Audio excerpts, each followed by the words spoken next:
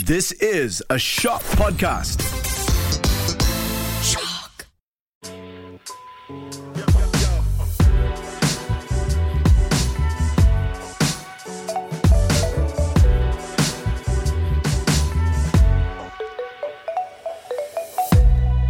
Hello, gladiators in suits. This is Jonathan.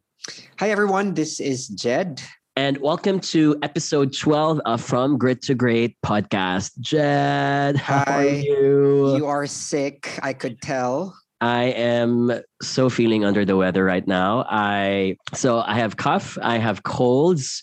I feel a bit feverish, although my temperature isn't high. I already took antigen and PCR test for COVID, so I am negative. This is likely flu, or we'll see in the next 5 days because the doctor already asked me to do an x-ray, which is clear. I'm taking some cough, colds, and fever medicines right now. So wish me the best in the next 5 days that I do well, because I'm going to have a marathon of webinars in a few days as well.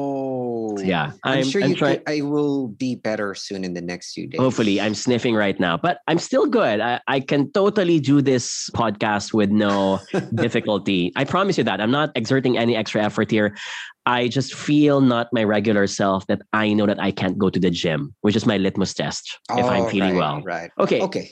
Discovery time. Can you be the first one to share your discovery for the week? Sure. Okay. So my discovery, not a discovery of the past 7 days, but it's more of something that I want to share. So my discovery is something that I have been using for quite a while now. You know, I love music and I love listening to global music from Europe, from Africa, from Japan, from Asia. And I love that Spotify has got that good plethora of music all over the world. But there's one that I really love. It's a website called radio.garden. Have you heard about that? I thought you were going to say radio.fm because that's like a decade ago. What is this one? So it's a website called www.radio.garden. So when you go to that website, it's like Google Earth. It shows you the globe and you could rotate it with your mouse cursor. Okay. And on the globe, you see little dots. The little dots represent radio towers all over the world. This includes radio. So you can basically just listen to different radio stations around the world. All over the world. And the good thing about it is when you choose, for example, a city, say, for example, you want to check out Copenhagen, there would be a list on the left side. There's a dashboard on the left side. It will show you the list of top radio stations in Copenhagen. Okay. That's good. At least it gives me which ones should I listen to. Yeah. I think lists of radio stations around the world is not something new. Yeah. I think I've experienced it, but when you break it down to the recommended radio stations, I think it makes a difference. But also there's the gamification aspect to it, because you could scoot the globe left and right. And so you see the geography, the globe itself. And you know what's the visualization. Yes, it's there. And also one fascinating part about this is that you could hear airport tower station conversations as well. Okay. Now you're talking. So that's really a good one. So interesting. You could hear pilots and all the tower people. Wait. You know, as someone who worked for aviation, I didn't know that this was available public. Like you can really listen to conversations. Yeah, I know. It's weird, but yeah, it does that. So the other day I was listening to Tokyo stations, and then I'm just in Haneda Airport. Interesting. I think they can't make it private because if they're using different radio stations and frequencies, there's no way to make it private, I guess. Yeah. That's why you can listen to it publicly. Yep. Interesting. What about you? My discovery has something to do with books. Okay. I'm trying to look at my dashboard, how they call this, because I didn't come prepared with the discovery. But then I saw some books and I saw my book because I'm currently writing my 4th book, which we are about to publish this December 2022. Finally, after 4 years, I get to be able to publish because I think we have finally settled down from the pandemic by then. And so I will be able to finally launch my 4th book. This is not a good discovery as well, but I think it's a discovery for some people. Do you know that you cannot just easily publish publish a book by choice. Meaning, if you want to publish a book, there's a code, which is the ISBN code, and you have to register it to the public national library of your country. Otherwise, it will not be codified. It can be included in any library, but there will not be... The point is, if you don't have an ISBN number, you cannot be included in the systematization of the book with the rest of the library for the rest of the world. Have you heard about this, by the way? No. So if you look at the back part of the book, there's like this barcode. The ISBN. Yeah, the ISBN. So what we need to do is I need to create an ISBN number. I need to get it from the National Public Library of the Philippines. And then when I get that ISBN number, I have to go to the internet and create a barcode to it, put it into the draft of the book's cover and have it printed. Okay. So if you don't have that, you're not technically legit, and bookstores will not necessarily want to sell your books. Right. Technically, you can publish any book with a cover, with some paper, but you can't be as legit as you want to be if there is no ISBN number. So there, information for those who want to publish books in the future, because I think a lot of people are into doing their own self-publishing, their own work lately. Jed, let's talk about a topic today that I think we often talk about every time we have dinners, every time we catch up with each other. And that is about Kuya, as Jed calls me, as big brother. How do you make this thing faster? How do you do X, Y, and Z? And it's about productivity. So today's episode is going to be about sharing our favorite productivity hacks, about getting things done at work faster, more efficient, and with the least amount of cost. So what Jed and I are going to do is we'll take turns. Are you okay with that, Jed? We'll share our favorite hacks about productivity, and then you guys decide. Let us know which ones have you been doing already and which ones have you tried but not necessarily worked out for you. We would love to know that. So I'll first start with one of my most favorite techniques, and it's called the chunking technique. Have you heard about this, Jed? Chunking technique. It seems like it's more for those who want to get big in their bodybuilding. I am not sure if I asked this question. I think I did. I asked this question from you before. How do you eat an elephant? I think I have, right? So how do you eat an elephant, which is a quote from Desmond Tutu, a well-known leader from Africa. And obviously we don't eat elephants. But the point is, if you want to achieve something so big, you have to break it down into smaller parts. So how do you eat an elephant? You eat it bit by bit. And the chunking technique goes, to make a big task, a gargantuan task, seem achievable, you have to break it down into smaller parts. So I'll give an example, something that I think we can all relate to. Let's say your company assigned you to be the organizer of your upcoming Christmas party this December, which I assume is a very stressful task. You have the stage, you have the gifts, you have the food, you have the security, you have the venue, and all these things. So when we look at the task, it seems like so big. How the hell can I accomplish everything? Super intimidating, right? But the way to make it more achievable is to, if I may use the word deceive your brain to think that it's not just one giant project. Rather, it is composed of multiple projects. So for example, when you have a task about finding and looking for the venue and for the food, consider that as one smaller task and see it as an independent task. So that is task number one. And then consider, for example, inviting people, sending the invitation as task number two. And then you move forward and so on and so forth. Similarly, for other projects, you can also consider it as phase one, phase two, phase three. Month number one, month number two, month number three. The point is, when you see it into smaller chunks, your brain gets deceived thinking that they are now achievable. And therefore you get inspired accomplishing one task and then you move on to the next. Chunking technique works out well for me. It makes me feel that I can breathe because there's space to breathe in this case. And you know, what's good about this technique is that you could celebrate small wins along the way. And I think celebrating those small wins, like achieving one part of that task, is, motivation enough for you to proceed to another. Agree. Means you have made 1 point. 1 point for Jonathan, 0 points for the world. Exactly. And then you move on with that. Okay. How about you, Jed? Right. So this is something that I have been doing in Singapore. Most of the time, I try to start work earlier than my colleagues. Okay. So if Question: what's we, with yeah. Singapore, by the way? Why is this something that you wouldn't do in Japan or in the Philippines? No, I actually Or do this also in Tokyo. For example, if the work starts at 9, I would come in at like 7 or 7:30. So I have an hour and a half where people are not in the office. this hack, I wouldn't call it as a hack. I would call it as like probably a habit or a custom. Yeah, you're right. But You're right. it's interesting to take note that even if it's so basic to do, not everyone still Can does do it. this. Yeah. So Right? why I do this is because I want to have a peace of mind where I don't have to deal with everyone asking me questions all the time. Which, by the way, Um, disrupts your work. Yeah, It's the because we're in ultimate an open disruptor. space, open plan system in Singapore and in Tokyo.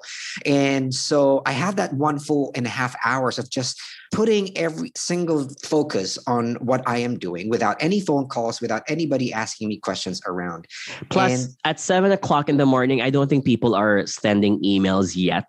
So you don't get to be interrupted as well with emails, Yes, phone calls, exactly. or WhatsApp It's messages. it's actually the best time for you to trash out all the emails that you've left the other day, right? And I think that also works in cities where traffic jams are so heavy. So it's always good to come in earlier so you would stay away from rush hours. And Agree. when you get to the office, you're going to be at calm and at peace, and you're not going to be so flustered because of the traffic. May I also add, I think one of the most delicious feelings in the world is it's already 9:30 or 10 o'clock. And you feel so productive. Yeah. You feel like you've accomplished so many things already. Yeah. And then you see your teammate just popping into her cube. And there's this feeling like, I'm already done with my job. Exactly. And people are just arriving. It makes me feel like, okay, I will sound snobbish, but I feel like, you feel like you're above the rest because of that accomplishment. Yep. There's one benefit I think that we can all learn, enjoy from this. Obviously, if you want to start work early, you have to sleep early at night, which means it's gonna, unless you're the kind of person, Jed, who sleeps at 2 a.m., but you still get to wake up at 6 a.m. But most of the time, I would assume that people, in order for them to wake up early, they have to sleep early at night as well. Yeah. I think this has a lot of health benefits for reasons such as when you get to have more sleep, or at least you get to have that sleep that allows you to wake up refreshed the next day, it actually regulates even your appetite. So I learned this from my trainer, who I've been training with for many years now. If you didn't sleep well the night before, and you let's say, had 3 or 4 hours of sleep, the tendency of the body is to produce this hormone called ghrelin, and it increases your hunger appetite, making you want to eat more. Because it's the way for the body to regulate, to compensate for the lack of sleep. Maybe your immunity is going down, so I guess the body is trying to make you want to eat more so you can continue that homeostasis of being healthy. But the point is, if you get to sleep earlier, it's not just about having good hours of sleep, it's about managing your appetite as well, which I think is very important when it comes to being stressed at work that leads to overeating. May I add my next technique? Jed, before I do this, are you the type of person who, if you hate doing something, you try to do it with something else that you like doing? Can you think of a task that you do in that way? So let's say, for example, you hate cleaning. I remember when you were young, you hate cleaning the house. And whenever you would clean the house, like brushing the floor, sweeping the floor. So remember during that time when you would do it, you would listen to music. Mm-hmm. And that's because when we don't like doing something, unless of course you really enjoyed, brushing or mopping the floor, but I didn't when I was young. When you don't like doing something, we have a tendency to tandem it, to pair it up with something that we also like doing. So for example, I hate washing dishes. I live alone. It's one of the things that I hate doing the most. So what I do is that usually washing dishes will take you 20 minutes. And normally 20 minutes would also be the amount of time to finish an episode on Netflix for a TV series. So it makes it easier for you to actually do what you hate. Exactly. So there's a term for that. It's called the tandem technique. To do something that you hate doing, pair it up with a task that you love doing so that it compensates. So your brain tends to focus more on the part that you like and it goes autopilot mode doing the other thing that you don't like, which I think works. Right. I'm also going to say that tandem technique does not just apply to tasks. It can also apply to people. So for example, if you happen to, let's say you have to go to the hospital and you don't like hospitals because it reminds you of bad things. So what we do is we pair up asking someone who we like to come with us who serves our security blanket, right? Or let's say you're talking in front of an audience. What we usually do is that we look for that face of a person in the audience we are most familiar with, that we love talking to or we love hanging out with. We tandem our attention to them together with the attention that we have to give to the audience. So that's also tandem technique. It's not rocket science. It's basic, but a lot of people tend we're just not aware and conscious about it, I suppose. That's right. Okay, how about you? Okay, so hack number 4. I don't know if it's a hack or maybe it's also a habit that I've been doing when I was working in Singapore. So I actually keep an extra full work attire and some room slippers at my work desk. Okay, wait. I get the slippers because I think you don't want to wear your shoes the entire time in the office. But what's with the full work attire? So why I do that is because when it's super rainy outside, and I'm commuting when I was in Singapore and in Tokyo, if it's very, very rainy outside, and maybe your shoes get seriously wet, you want to put on new socks, right? So I keep a pair of socks, a pair of pants in my work desk. So I just change them on when I get back, I get to the office. When I was starting out and I was riding the public train in Metro Manila, I also did that. But for many of us, perhaps, who don't take the train, I mean, some people do, some people don't. But for some who take a car, that's easy. You know what they do? Because they can keep it there. They can just keep it there. Yeah, that's right. That's right. I mean, I don't have my own car. I still commute here in the metro. So I actually... And because cars and taxis are so expensive in Singapore, it's more economical to take the public trains. And also, in my line of work, I am an architect and I've been going down to work sites every single day back then. So it's hot, it's humid, it's very dusty. So when you get back to the office, your dress or your shirts are super, super wet and stinky. So I have to change to a new shirt when I get back to the office. I remember this when my first time to Japan, the first thing that fascinated me in their convenience stores, I don't know if this was in Family Mart or this was in 7-Eleven. They sell neckties, white shirts, and even some pants. Like office worker clothes. Socks. It's amazing because they know that there are people who will be needing it because perhaps they didn't go home because they missed the train. Or they got wet or something. And the one reason why I actually do that as well is because one time, seriously, my trousers broke off, like the zipper broke off, and there was this huge slit. So it's like, what I'm going to do. So I thought from then on, it's like, I need to bring something to replace my trousers. Shouldn't happen again. But if there's any country that has so many office productivity hacks and convenience, that would be Japan. Again, we are royally admiring Japan from a distance here. Okay, so that's hack number 4. Hack number 5. Here's my take. I apply what I call as the 2-minute rule, which is if I don't like doing something, let's say I'm lazy to finish this PowerPoint slide deck for a client. I'm lazy to finish this spreadsheet file because I just don't like it. It's boring. And so I don't start it at all. So we end up procrastinating at the last minute. So one productivity hack that I do, which works always, is that I tell myself, I'm going to give myself 2 minutes to work on it. Just 2 minutes. So because 2 minutes in your mind, it's predictable. You know that it just passes by. So 2 minutes. So I will work on a PowerPoint slide or a spreadsheet for 2 minutes, and then I will stop. And that's fine. Even if I only finished a few items in the project, I will stop. And you know why this works? Because there's this effect called the Zeigarnik effect. So it was discovered by a Russian psychologist. I forgot her first name, but the surname is Zeigarnik effect. Zeigarnik, hence the word Zeigarnik effect. The idea is the brain has a tendency to remember unfinished items, unfinished memories, and it is obsessed of wanting to complete it. So that's called the Zeigarnik effect. So the idea here is that if you've started on something and you were not able to finish it, the brain will keep on bugging you and say, hey, you were not able to do this. Therefore, please finish it. It's the same effect that I think is at work. Every time we don't have closure, when things don't get accomplished properly. So let's say, for example, like, a relationship that didn't do well and you were just ghosted by the person, a job interview wherein you weren't informed if you got the job, why you didn't get hired for the job, for example. That's called Zeigarnik effect. So it works for me because if I have a 20 PowerPoint slide deck and I only accomplished one or two, that imprints in my brain that, you already got 2 slides done. You might as well just finish the rest. And because you have to finish the rest, you've already started it. You already have an idea what needs to happen next. Get it done. Taking advantage is called the Zeigarnik effect. If I were to spell Zeigarnik,